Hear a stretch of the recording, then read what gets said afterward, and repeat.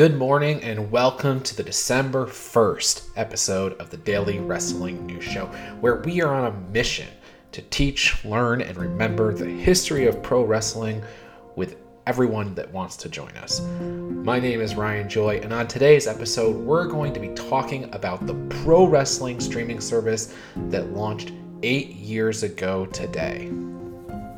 But to start, let's talk about February 2014. That's when WWE launched the WWE Network. And if you are a diehard WWE fan, this was an enormous value. Gone were the days of $19.99, $29.99, $39.99, or $49.99 monthly pay-per-views. Now you could pay $9.99 a month and get every WWE pay-per-view, which were coming out at a frequency of 2 per month at sometimes. Plus, you got the entire back catalog of WWE, WCW, and ECW pay-per-views and television shows. You got some territory footage, a ton of documentaries, and even additional content like Legend House that was produced specifically for the WWE Network. Holy crap, that is a great deal. And if I'm being honest, for me, I consider the WWE Network to be more of a museum. It was just automatically growing with time, though. It's an incredible resource. And all that came available in 2014.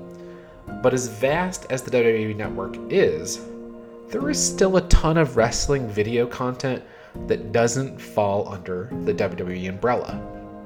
Domestically, we have the ECW House Show Library that WWE does not own, the TNA Impact Library that you can access with Impact Plus, and the ROH Library, which was recently purchased by Tony Khan and can be accessed with Honor Club. Those, along with AEW's library, which has only been around since 2019, are the essential high-value tape libraries in the United States. Internationally, though, now that's another thing entirely. If you are a curator of wrestling content and you want access to some of the greatest wrestling on the planet, well then on this day, in 2014, your archives expanded by leaps and bounds when one of the biggest non-American wrestling companies in the world started their own streaming service. Okay, I've led up to this long enough. I'll go ahead and say that it was New Japan World. New Japan's streaming service officially launched on this day, December 1st, in 2014, and you could gain access to the streaming service for the very gimmicked price of 999 yen. Honestly, if I say the number 9 one more time during this episode, I'm going to go crazy. It's super comical to me that WWE Network was $9.99, there I go again, and New Japan World was 999 yen. Now, I've had my gripes with navigating the WWE Network, especially now that it's wholly part of Peacock, but New Japan World is a whole other level as far as difficult navigation goes. But that's okay, it's a great service to watch new content as it happens, and with some work, you can pretty much find anything you're looking for in the archives. The first show to air with live English commentary didn't come around until the King of Pro Wrestling event in 2015. But nowadays, all the big shows, and most of the minor shows for that matter, air with live English commentary. You can go back in time and see Antonio Inoki, Andre the Giant, and Hulk Hogan on New Japan World. Or more recently, you can see the Alpha versus Omega match from Wrestle Kingdom 12, which was the first meeting of Chris Jericho and Kenny Omega. That match caused an explosion of popularity for the subscription service.